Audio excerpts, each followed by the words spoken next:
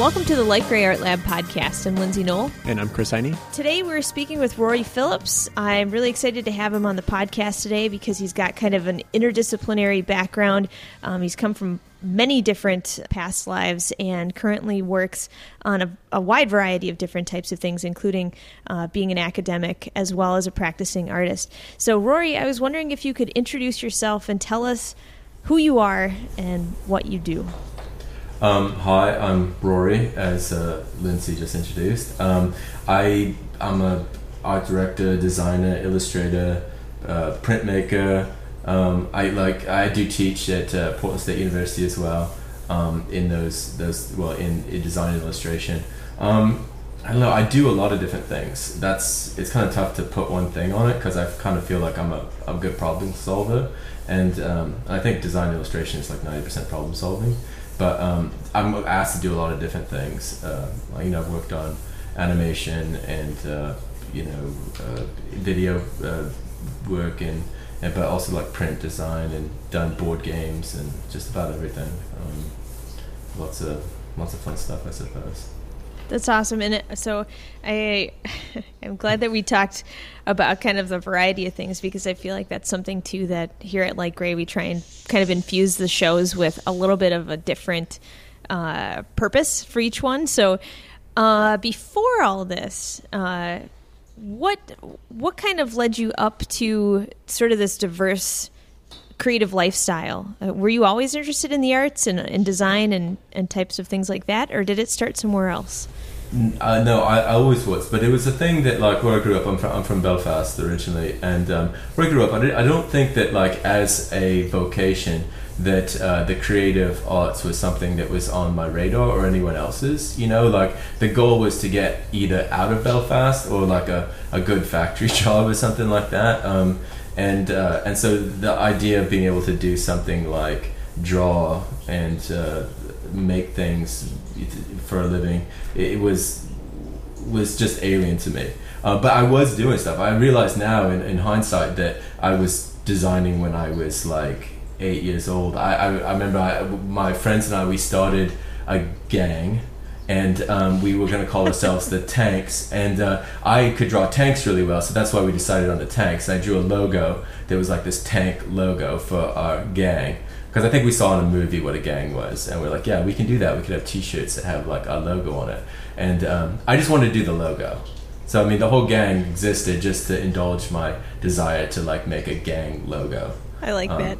Yeah, so I think that's my first design thing, and then I was always the kid in school that could like draw stuff. So like people were like, oh, draw me this, draw me that, and I enjoyed doing that. But it's just sort of like a lot of people had sort of things they could do that we felt applicable to the real world,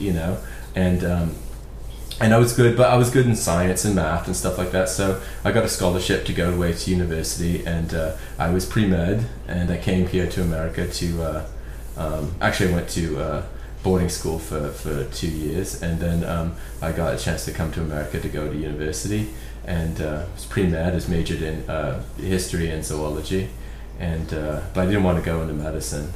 So, and I was doing art this whole time. Like, I was always doing stuff. I wasn't taking art classes because when you're double majoring and you're pre-med, there's just no real electives to take.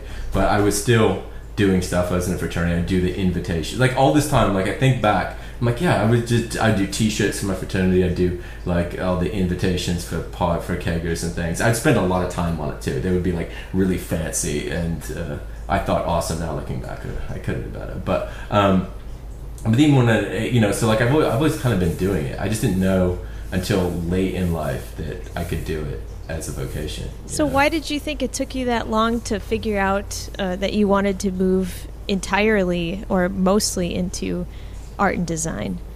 I think that one of the things was I felt like I was given a really great opportunity to go to university, to get an education, and I think that I didn't value. I thought that I deserved to attain the highest levels, to be a doctor or something like that, as if that was, I could justify this opportunity that I've been given, and I still, even in college, I'd never had a vocational counselor. I didn't have like what you call a guidance counselor or anything like that, so it wasn't something that I think even when I was in university I didn't even know about. And after university I went into the military, and again I was still designing and drawing and things, but then I had a different set of skills that I was trying to cultivate, and it wasn't until I got out, and actually after a while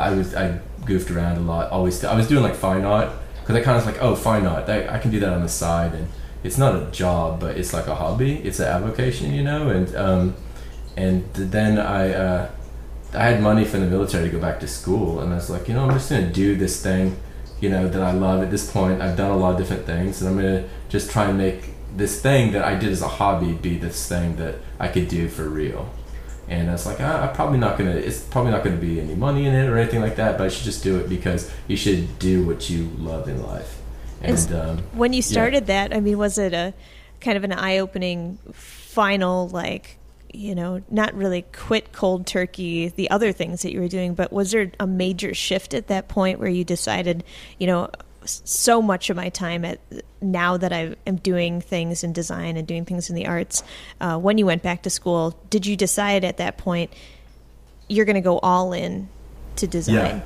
Yeah, I did. I quit. I was bartending and working in, when I worked in London, I was living in London before I came back. My wife and I, we came back to the States, and that's when I decided, it was this weird shift where we had left like one place and we're coming back to another place, and it just felt like a good time to break. At that time I was working in fine dining. I was working at a 2 Michelin star restaurant in London, and like it's a different world, and I was working really hard there, and then when I had free time I was working on a thing that I really loved, which was art.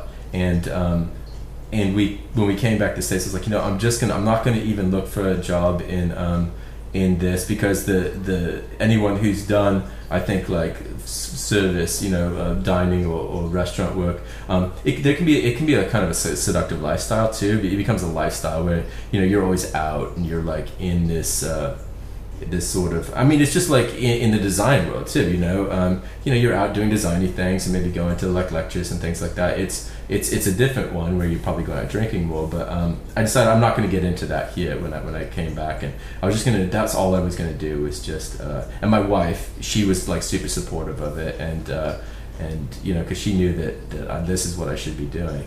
But it was hard. It's hard to leave something that I was really good at being a fine dining waiter, and I was at a high level for that, and it was really hard to walk away from that. I made a lot of money doing that, and it was a lifestyle that I loved. Well, it's interesting because I feel like, I mean, just in the short time that we've been talking on the podcast too, I mean, it sounds like you've made some major transitions. I mean, from moving to different places to, starting and then finishing your career in the military to, going to fine dining and, being back in London to coming back. And I mean, every single one of these things is like a major change, like a major life change, I think, for anybody. And the fact that you've gone through so many of those, I think, is really interesting. I mean, what does that do for kind of your perspective then? I mean, does it make you sort of see sort of the time that you're spending as this really important, limited or resource that you shouldn't, squander on different things? Or do you kind of just jump in at this point when you see something that you're interested in? I think it's weird that you say that, like I've made this huge, because I never really realized it until you just said that I've been sort of a junkie on like major transitions in my life, but I think that's completely fair to say. And I think one of the things is that I was never felt like I was doing what I should be doing. And, really? I kind of like, I always kind of loved what I was doing. I'm like that type of person that I can kind of generally like, whatever I'm doing, I can make the best of it, I believe the Arabs have a saying that, carve the good things happen to you in stone and write the bad things in the sand. and like the idea that I kind of like, even the times when I was like, you hated it there, I was like, oh, but I only remember the good things, you know, like I think maybe that's just my mentality. But while I did love doing these things, it never felt like the right thing. I never felt like I was living in the right place. I never felt like I was doing what I was supposed to be doing, even while I was enjoying it, and until now. Really? And the longest place I've ever lived in my life is Portland, and where I live now. And the longest I've ever kind of done one thing in my life is design and illustration. And I kind of feel like I'm finally doing what I always was supposed to do.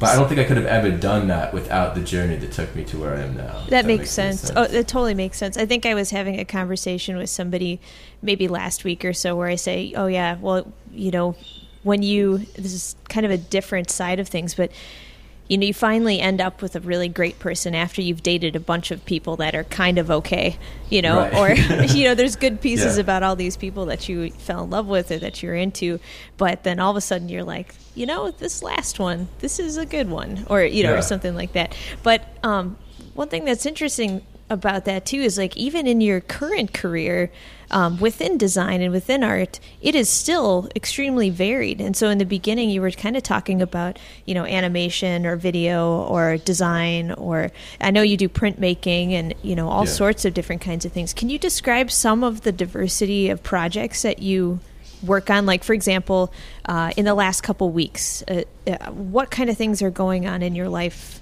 that you're working on or that you're doing kind of on your day-to-day? Well, I would say that, like, one of the reasons I think I'm attracted to a lot of different things, and I think that's always been the case. And even when I was pre-med and I had a scholarship to go to school for that, that was just like a default thing. You know, I was like top in my class in math and science, so that my aptitude sort of shows that. But I never had any desire, and it was tough because I was in class with people who really wanted to be there, and I was there because I just had some sort of aptitude for it, and that's not the right reason to do anything. And I've always been afraid to choose to do something because it would limit my choices. You know, it's sort of, I'm interested in a lot of different things, not just within design or but within, you know, globally. I'm just into a lot of different. I'm interested in a lot of people's other interests. I tell people I have a fetish for other people's fetishes. Like, I'm not. I kind of like when I find these subcultures that I don't want to join them. I just want to observe them, like, you know, a sociologist or something would maybe. But I find it really fascinating, like what other people are into, and just I like just absorb. You know, I listen to podcasts and the BBC World Service all day long while I'm working, and I just that just really interests me. So I think that just translates into design as well. You know, one of the things I hate kind of about design and illustration is how people want to pigeonhole you into one or the other, and or even within design, like that person does you know, hand done type, and as if that's something that, you know, that we can only specialize in one thing, or we can only have one interest. I think that comes from our like 140 character pigeonholed like digital world that we live in, you know, a bit. But to me, design, illustration, and art is just one long continuum, and you should be kind of free to glide along that and have different interests.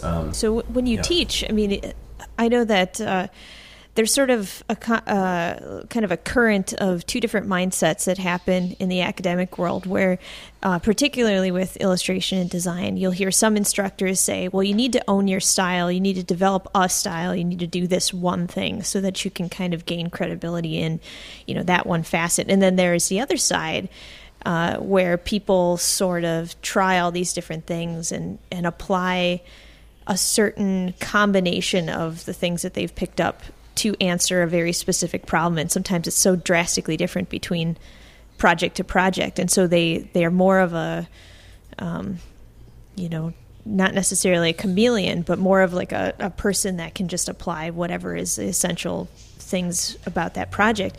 And so when you teach, how do you teach? Do you teach one way or the other, or do you talk about this in your classes?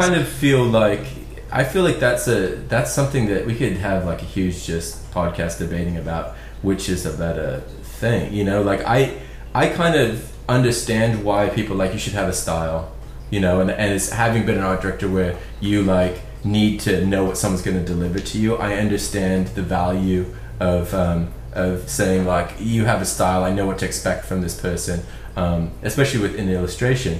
But I think that's really limiting, and I work in a bunch of different styles, and I try a bunch of different things all the time. And I think one of the good things, when I first got out of school and I was working in a studio where I was asked to do a lot of different things all the time, and I was the person that's like, yeah, I'll just do anything. I've never done that before. I'll just do it. That's how I got into storyboarding. And but I think the other approach is, so I'm personally a person of the other approach, but I think there's people who they just enjoy doing a certain style, and they just I think it's more about personality, and I don't think we should like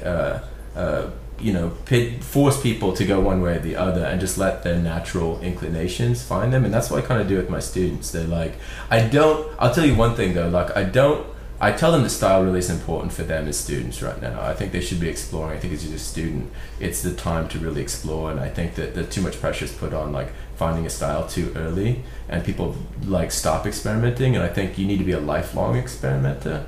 And if you look at successful historical illustrators, their style adapted to, what's hot today might not be hot tomorrow. And if you want to have decades long career, I think you need to constantly be experimenting and pushing yourself and developing your own skill set and your own style. I think process is more important than style, really. And so for example, do your students get to watch real life examples of how you go through this process? Like, do you share what you do with them and kind of show like, hey, here's how I approach this sort of challenge, and here's how I approach this sort of challenge, so they see you doing these different things in your practice? Or is it more just kind of a common thread of a conversation that happens in school?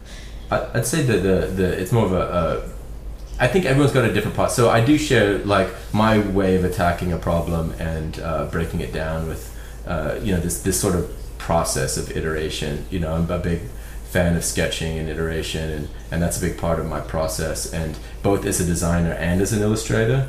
The understanding that my first idea is my worst idea, and working through that, and knowing that there's something better on the other side of this process. And so I do share a lot of that with them, and I try and drive that home, that it takes a lot of work and a lot of, and this process of iteration is a really important one.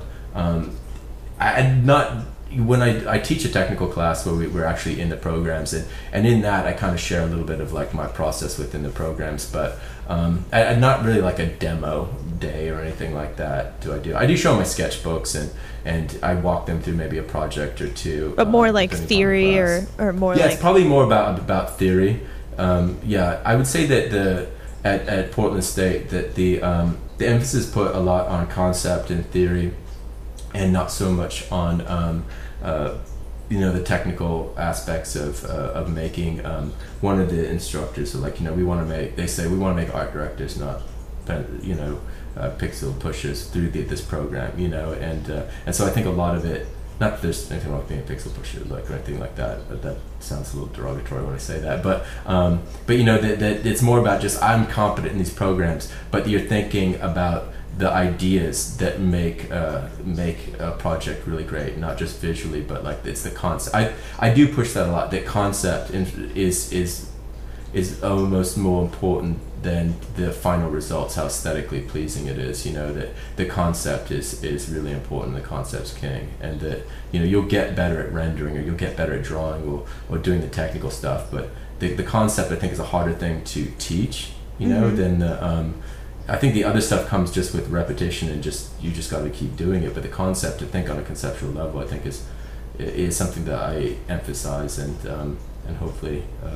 that they're listening, because I think that's really important. And do you think that, for example, like some of the past lives that you've had in all these different like areas, not only spatial areas, but also just in your different things that you've done throughout your life so far? I mean, I'm sure that perspective that you have after going through all those things really helps you think about how other people perceive your work, or about how the topics could be pushed conceptually, or just kind of like what is that phrase where people say write what you know? you know? Yeah. And so kind of like the more that you expose yourself to these different avenues of thought or just like different culture or different experience, you kind of are able to break out of a single mindset of how to answer that problem or, you know, creative question or something like that. I mean, is that something that you guys ever talk about in class or even with, you know, your other art and design peers? I do. I think that one of the things that PSU is kind of blessed with is we have a lot of continuing like post-backs and people like myself, actually, you know, that had a degree in something else and they came in. So you get like a lot of different perspectives within your class, even,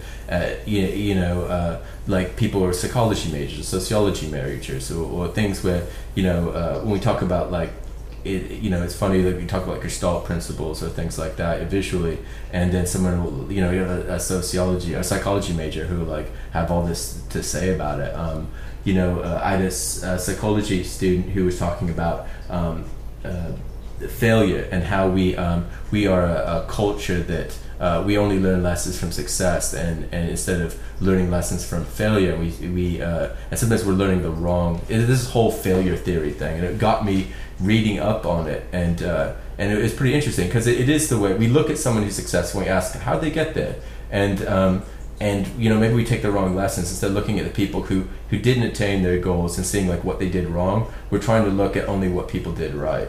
And it was deeper than that. There was an example that from this article that I read. This might go on a bit, but it was during World War II. They hired all these. The Allies were losing lots of bombers over Germany. They were just getting shot down left and right, and they had an idea to armor the planes, but because armor's heavy and planes need to be able to fly with bombs, they could only armor it in certain places. So they hired all these mathematicians to figure out where they were, and the generals were like, we looked at all the bombers that came back, and we saw that the tails were all shot up here, and we saw the places that the bombers that came back were shot up, so we thought we'd armor the tails and these different places. The mathematicians were like, no, you need to look at where the bombers that didn't make it back. That's clearly the plane can survive being shot in the tail. It came back. What we want to look at is the failures, not the successes. Those were the successes, and we need to focus on failures. And so, I think there's a fear of failure. That's a long story. You might want to cut that out. No, that's a good one. But it's like we I think it's in human nature to look at success and celebrate that, but it's through our failures that we get to our successes. So I think there's a fear of failure. There's a fear of trying new things that I try and break my students of. That you've got to fail. You've got to put yourself out there. And you've got to get over the fear of failure. It's an easy thing to say. I'm constantly afraid of failing. Every time I sit down to draw something, I feel like I'm not going to be successful, and and it's really hard. But the problem is if you don't put yourself out there, you just go to what you know, and you never grow, you never experiment, and you never try anything new. And I think we really got to get over the idea that failure is somehow bad. I think failure, we can learn more from failure than from success. So do you think it's just that people are unwilling to try in the beginning because of that fear of failure? Is that the main thought?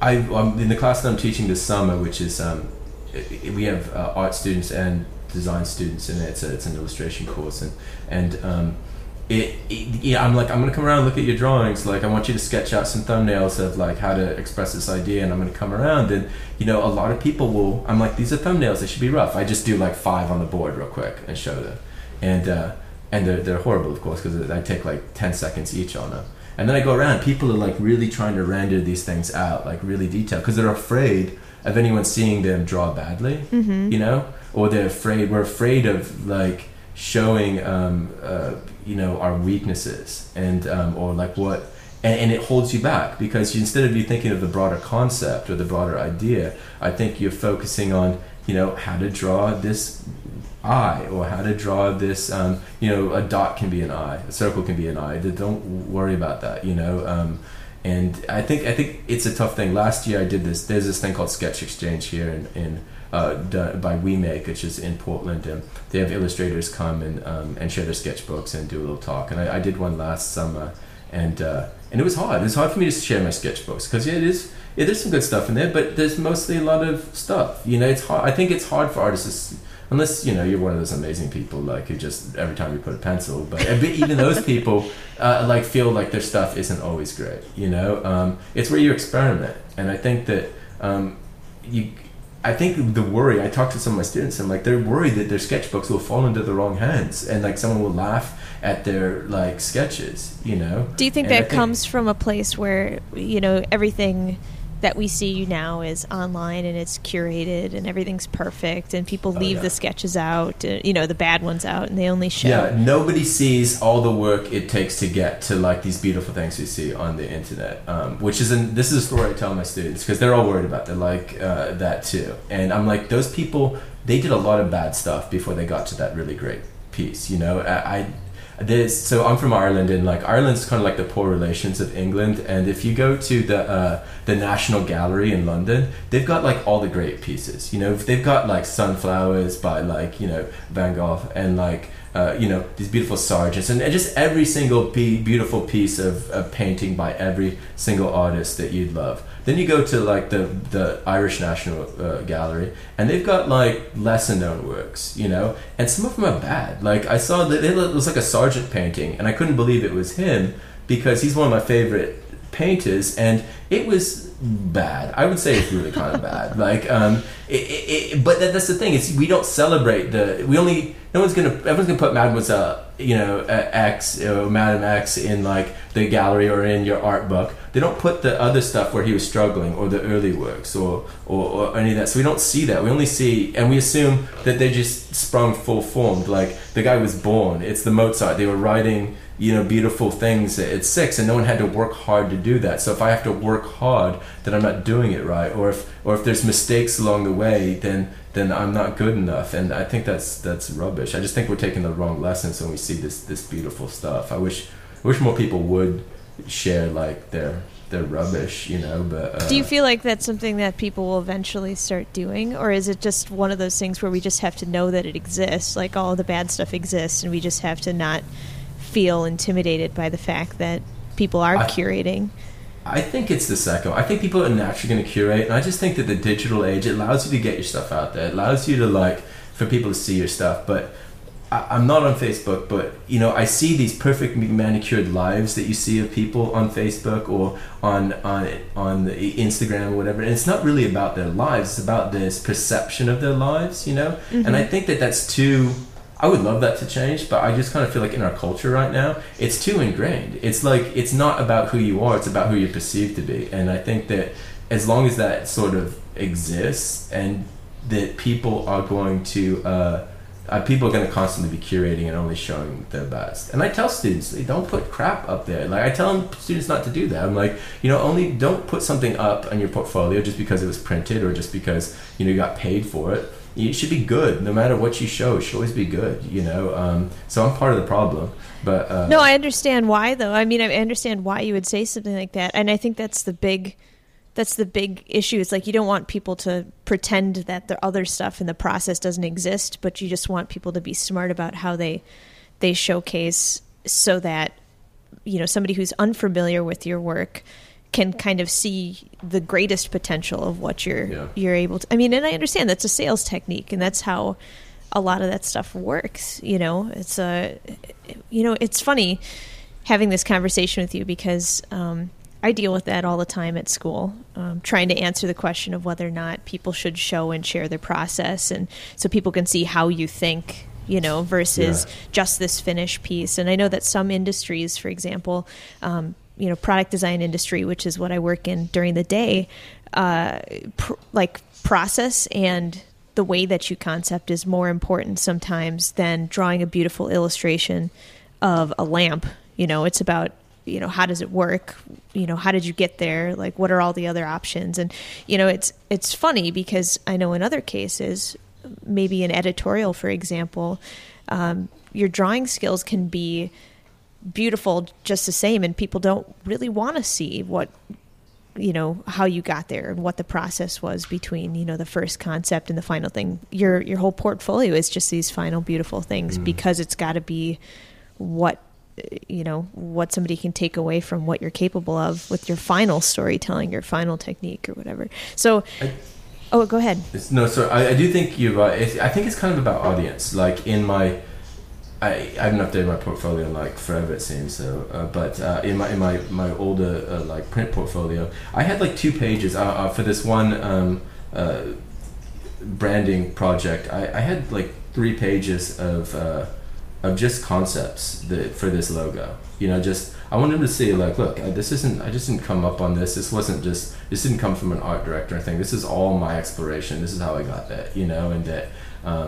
You know, sometimes they see things that they like better. Like if you just show them what the client shows sometimes, you know, which can be very specific to them, it might not be what they feel is the best solution. So I put stuff that was really rough, and it was pencil sketches, and it was just ideas. And I think you kind of, you know, if you're dealing with art directors or creative directors and they're looking at your work, I suppose that, you know, they kind of used to seeing concepts, you know, with editorial. I think they are kind of used to seeing like, oh, here's some thumbnails of layout what directions that we could go in for this this illustration, and I think they're used to seeing visuals or roughs, and but I don't think that, I mean, I really admire people who share all that stuff, and it just kind of depends upon. I try and share like a bit of my process, and I really admire those who can do that. It reminds me a bit of, I was thinking that, you know, like there's someone, I think culturally there's, you know, in the show Girls, do you ever watch that? No, I wish I did. I've heard a lot of good things about it. Well, it is quite good. I do enjoy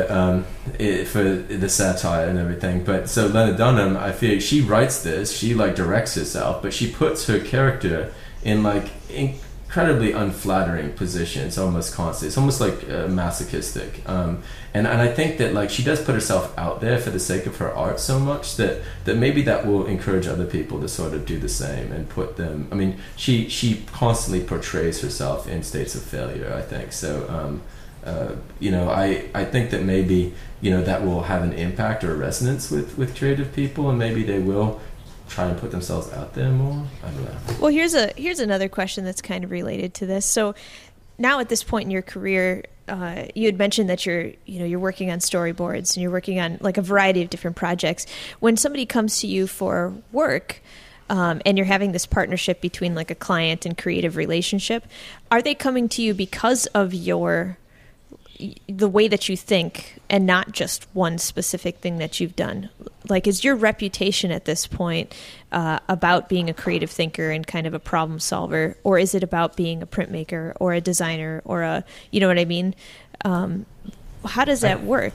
I think it depends upon I think it's all 3 in a way. Like, I kind of think that I would say that 90%, I'd say that if people know or heard of me, they've probably seen my illustration work. But 90% of what I do is design focused, and I love the illustrations. You know, it's like kind of my favorite thing to do. But like most of the day, I'm designing and I'm working with clients, and it's about problem solving. It's about, you know, thinking creatively or coming up with creative solutions. Even in my illustration work, a lot of times it's just, you know, they'll send me a brief and I'll send them back some visuals or some roughs, and I'll just add some little details, some little things that they didn't think of, you know, or like little fun things that, like, this part of my personality. I like to put humor in a lot of my work, and they'll be like, oh, that's great, you know, that's why we came to you, because we knew you take our idea and just make it a little bit better, you know. So I do think it's a little bit about you know, my process of my personality maybe, or my problem solving, you know. Yeah, and then here's another question too. So kind of continuing on this path of being like a lifelong learner, or, you know, kind of lifelong experimenter, what things are you chasing right now, and what are you really interested in right now, and what things might you see coming down the pike for topics or, you know, process or things like that? Well, I have been in this year. I've been incredibly busy with client work. So my favorite thing to do is personal projects, and I've really loved being involved with like Great Art Labs stuff, and it's really like allowed me to experiment with some stuff, you know. So like I've been wanting to finish up some animations that I storyboarded out for myself. They're just kind of fun things, some stories, and I've got 2 board games that I've been working on for a while that just sort of in my downtime I've been working on. And are you doing the development of the game, like the gameplay, as much as the graphics and the design for the pieces? Yeah. Wow. Yeah. So like the gameplay. First of all, I gotta. So you're probably like, oh, he's really into board games. I'm not. I can't remember the last time I played a board game. I think that I'm just interested in board games because I feel like it compasses. I've done board games like for clients before. In fact, I'm working on one right now, I'm not so much involved in the gameplay of those, but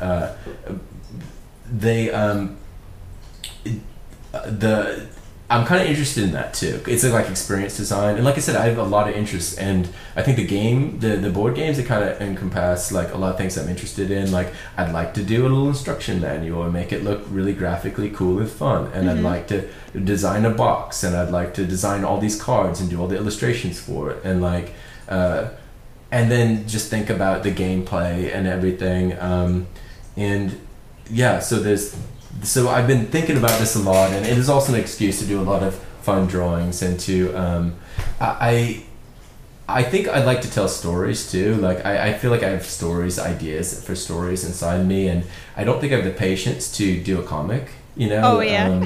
And I don't know how a board game is less work, but I kind of feel like, I can tell a story and be like kind of interactive. I don't have the skills to do like a video game, you know, and the board game seems, I don't know, just board game. I don't know, but... no, I understand that completely. I think, Chris is here. He's sort of the silent person on the podcast, but I think it's funny when we kind of initially started some of the interactive projects here, it came from the same sort of interest in exploring. It's not that we knew all the steps that we needed to take, but we probably had a 60 or a 70% idea of what it might take to do something. And of course it changes along the way, but I think it's that you feel confident enough to start to dive in, and then all of a sudden you're like, you know what, this will be fine. You're like, we can figure this out, and this will be interesting, the way that you kind of put the rest of the pieces together. I don't know, Chris, if you have any thoughts on how frustrating or how awesome or what sort of pride or breakthroughs that you had go through there, but I feel like you have a very similar outlook. Board games make sense, I think, if you are just trying to flex your design and your ideas and things like that, because there's not that technical aspect where you have to like learn a programming language or anything like that. So it's a natural point if you want to do something interactive and you want to do something that is able to like communicate a story without having to, spend your entire life learning something completely new. Yeah, no, I mean, I'm the type of person who like, I don't want to, I'm constantly like trying to learn, CSS3 and like, HTML5 all the time. I'm like always learning like new, I know a little JavaScript. I've got interest in a lot of things, but I also don't want to, how far deep can you get into stuff until that becomes like the thing that you do, you know? Yeah. And so like I totally agree. It's like I would love to do like I did do like a Flash. I've done a couple like little Flash games like a long time ago, and I did all the action scripting for it. But I remember thinking on that, I spent 90% of my time doing the action scripting and only like 10% doing the designing, and I kind of want those to be backwards, I just want to do. It was fun doing, but it's not something that I want to do forever. I've indulged that sort of part of me that enjoyed doing the action scripting, and now I feel like I can move on to something else. Yeah, I'm just constantly, I don't know. You asking me about that like reminded me all the things that I want to do this year, and how this year is running out of time for me to fulfill all of the things that I want. Like last year there's this thing, Crafty Wonderland. It's like a little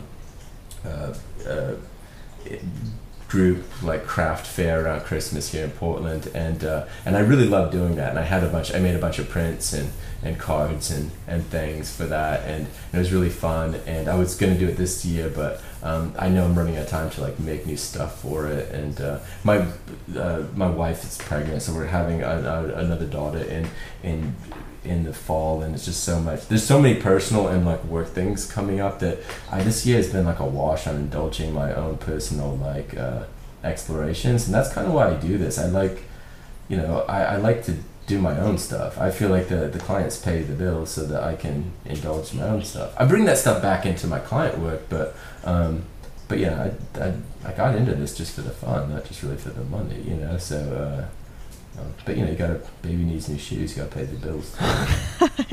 That's true. And then I have a question, and this is sort of related to sort of these extracurriculars that you do. So, one thing that I'm really impressed by, it's probably been maybe my third or fourth trip to Portland when I went out there for the Icon conference, when Jenny and I got to sit around and chat with you for a while. And I was really impressed by how seemingly tight-knit the design and illustration community was. And I don't know if that was just an illusion from the fact that I was at a conference for this stuff, but even just some of the stuff that you're mentioning, like you know, Sketch Exchange or Crafty Wonderland, or, you know, some of the other things like that. Do you find it pretty easy to connect with other people that are doing things kind of in your same zone there in Portland? Like, is there a pretty decent community that you can kind of relate to people on an artistic and creative level? Yeah, absolutely. It's to the point where I can't do everything. Like, I constantly like, oh, that was tonight, and you know, there's almost too much to do. Like, you could just be a social person here in you know, if you were a designer and you didn't have any work to do, you could probably just like flit around from like thing to thing in town. There's there's whole like sort of sub things that I don't even go to, like that I've never been to. I know there are events happening all the time, and I don't think it's cliquey either. I think one of the things is that people I don't know, maybe I don't know exactly why it exists, but I think one of the also positive things is you've got PNCA and Portland State too, which are right in the city. You know, like they're right in the heart of it. Like, and we get Kate Bateman-Burt, who is one of the faculty at PSU. She's done an amazing job of getting lots of illustrators and designers for these talks on Thursdays, and she also is good at getting regular designers and illustrators from Portland to come to PSU, and so I think PSU is a big part of sort of meeting place for those people, a sort of a draw that people can connect with there through the portfolio reviews or either teaching there or just lectures and things that happen. I mean, not just she gets people not just from Portland but from all over to come in and talk. So and then there's these creative mornings. We got a creative mornings thing that's really big. I don't go to those as many as I should. I think it's a great town to live in just because I do think it's pretty tight. And the crazy thing is, as tight as I feel like it is, and as many people as I feel like I know, I'm constantly meeting people that I didn't even know they were in town. So I don't know, it seems like nirvana for the creative industries, but well, it sounds really nice. I mean, I feel like that's one thing too that I imagine a lot of people are thinking too. It's like, how do you cultivate a creative community that is that involved? You know, I feel like there are often people that want to be involved with something, but maybe not as many people that want to start something. I don't know if you have any advice for people that are looking to be more involved in things just in their own hometown or their own community. But what do you think? I think you got to start. I think you can't wait for someone else to do it. I think you got to be, if you want something, you got to go get it. You know, like that's been a lot of my life. It's like, you know, oh, I want to try this, I'm just gonna go do it. You know, like I've done a lot of stuff, but it's just because I'm interested in that, I'm just gonna go do it. You know, like and I think that you can't wait for you know, someone else to do it. If it's something you want, just do it. And the thing is that maybe people are intimidated or like, oh, people won't be interested, or it's that fear of failure, you know, that we were talking about earlier, that like, oh, people aren't going to be interested, or like people are going to be busy. But I guarantee you I feel like we're so similar creative people, you know, and like we're all just excited about the same things, and to get together and talk about them is they're going to feel the same way about it too. They're going to be thankful for it. and that's what happened here. I think there's just a bunch of people like, oh, let's just do this thing, And Design Week Portland, which is now really big. It's I think a bunch of people said, hey, let's just do this, and the Sketch Exchange and a lot of these We Make stuff. Let's just do this,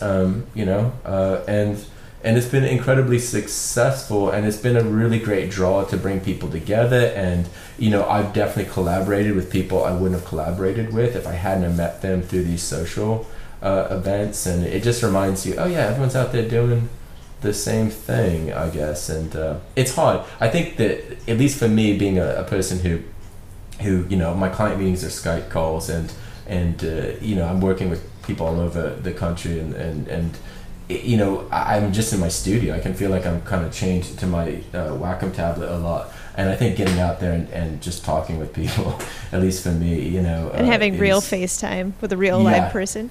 Yeah, is great, and people is just nice in general. I think that I was really impressed, and I would have to say Portland, but known for having nice people. But I thought people were exceptionally, people are exceptionally open. I tell my students all think, oh, I can't go talk to that person. They're going to be they're a professional, and they're just too intimidating to talk to. And then I make them come to something, and they're just sitting there talking with their design or illustration heroes, and there's no ego, and I think that's one of the things that surprised me about the design. And maybe I've been spoiled here in Portland, I don't know, but in a lot of my other things I've done in life, there's been a lot of ego. And this is kind of the first thing I've ever done where I have really encountered ego. And I like that, because I'm not a person I'm not an egocentric person by nature, so I really kind of like that. I think that's really great to hear too. I feel like it gives people another insight into why some of that happens in different communities. And I think, Portland does have a reputation for having this connectivity between their creative people, and visiting was really nice to see that, and just to kind of juxtapose it with what's happening here in the Twin Cities or in Minneapolis. But I think you're right, and I think it's nice where people can just put themselves out there to either be involved or to start something. Well, a couple last things, Rory. If people want to find you and see what you're up to, where can they find you? My website, where I probably haven't updated in a long time, but it's gogopicnic.com, like Go picnic, and gogopicnic, gogo_picnic on Twitter. Like I said, this year has been I haven't been sharing a lot of stuff because a lot of stuff I've been working on is under NDA, but that's a good way to hook up with me. I'm kind of an observer on Twitter.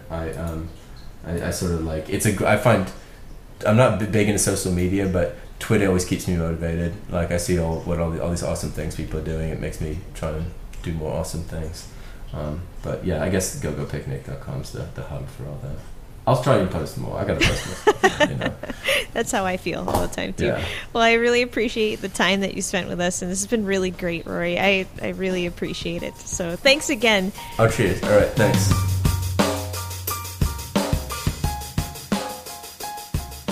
Big thanks again to Rory Phillips for spending time with us on this week's podcast. And a couple things that you guys should be aware of that are coming up. This Friday is the opening of the Stacks exhibition. And if you haven't heard of it, it is 60 zines done by artists all over the world. We've got some comics. We have some great narratives, a lot of illustration zines. Formats are totally different. Printing techniques are totally different. Really awesome content spanning the years of 1984 through present day, and all sorts of different retrospectives of what those years were like through the eyes of all these different artists. So if you can join us for the opening, it is from 7 to 10 p.m. on the 1st, which is this Friday. 15 of each zine will be available here. The rest, again, are being divvied up. It's one of our big art swaps. This is the second time we're doing it, and so each artist that's participating gets a full stack of all of the zines in the show, and so that'll be a lot of fun, and those will be shipping out pretty quickly to all the people involved. So thanks again to everybody involved in the Stacks exhibition. We hope you guys can come and see it in person.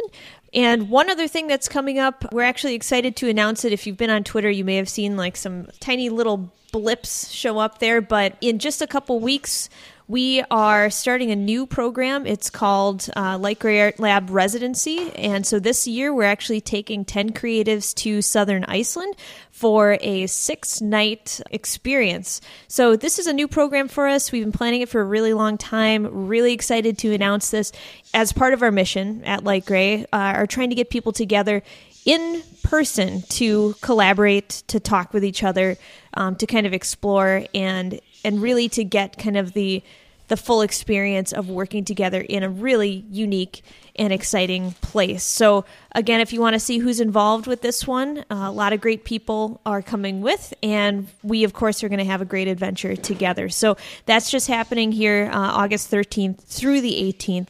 In Southern Iceland. So to see more information about that, you can go to the front page of our website, which is lightgrayartlab.com, and click on the giant link there to hear more about the residency. And again, if you're interested in coming with us for future residencies or to hear more about what that's about, you can send an email to hello@lightgrayartlab.com, and I'll send you some information about what that might be like. Yeah, and what that means for the listeners is we will have a lot of content coming to the blog, to the podcast, and a bunch of other areas.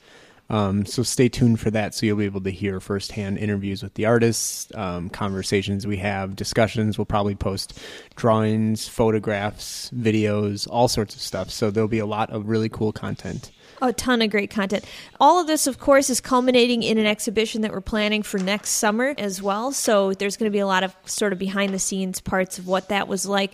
And again, any more information, if you just want to see some of the images of where we're going and kind of what we're doing, you can go to the front page of our website. Right on the front, we have a button that you can click on, and it'll tell you a little bit about who's involved and what we're doing. So what else and where else can people find us, Chris?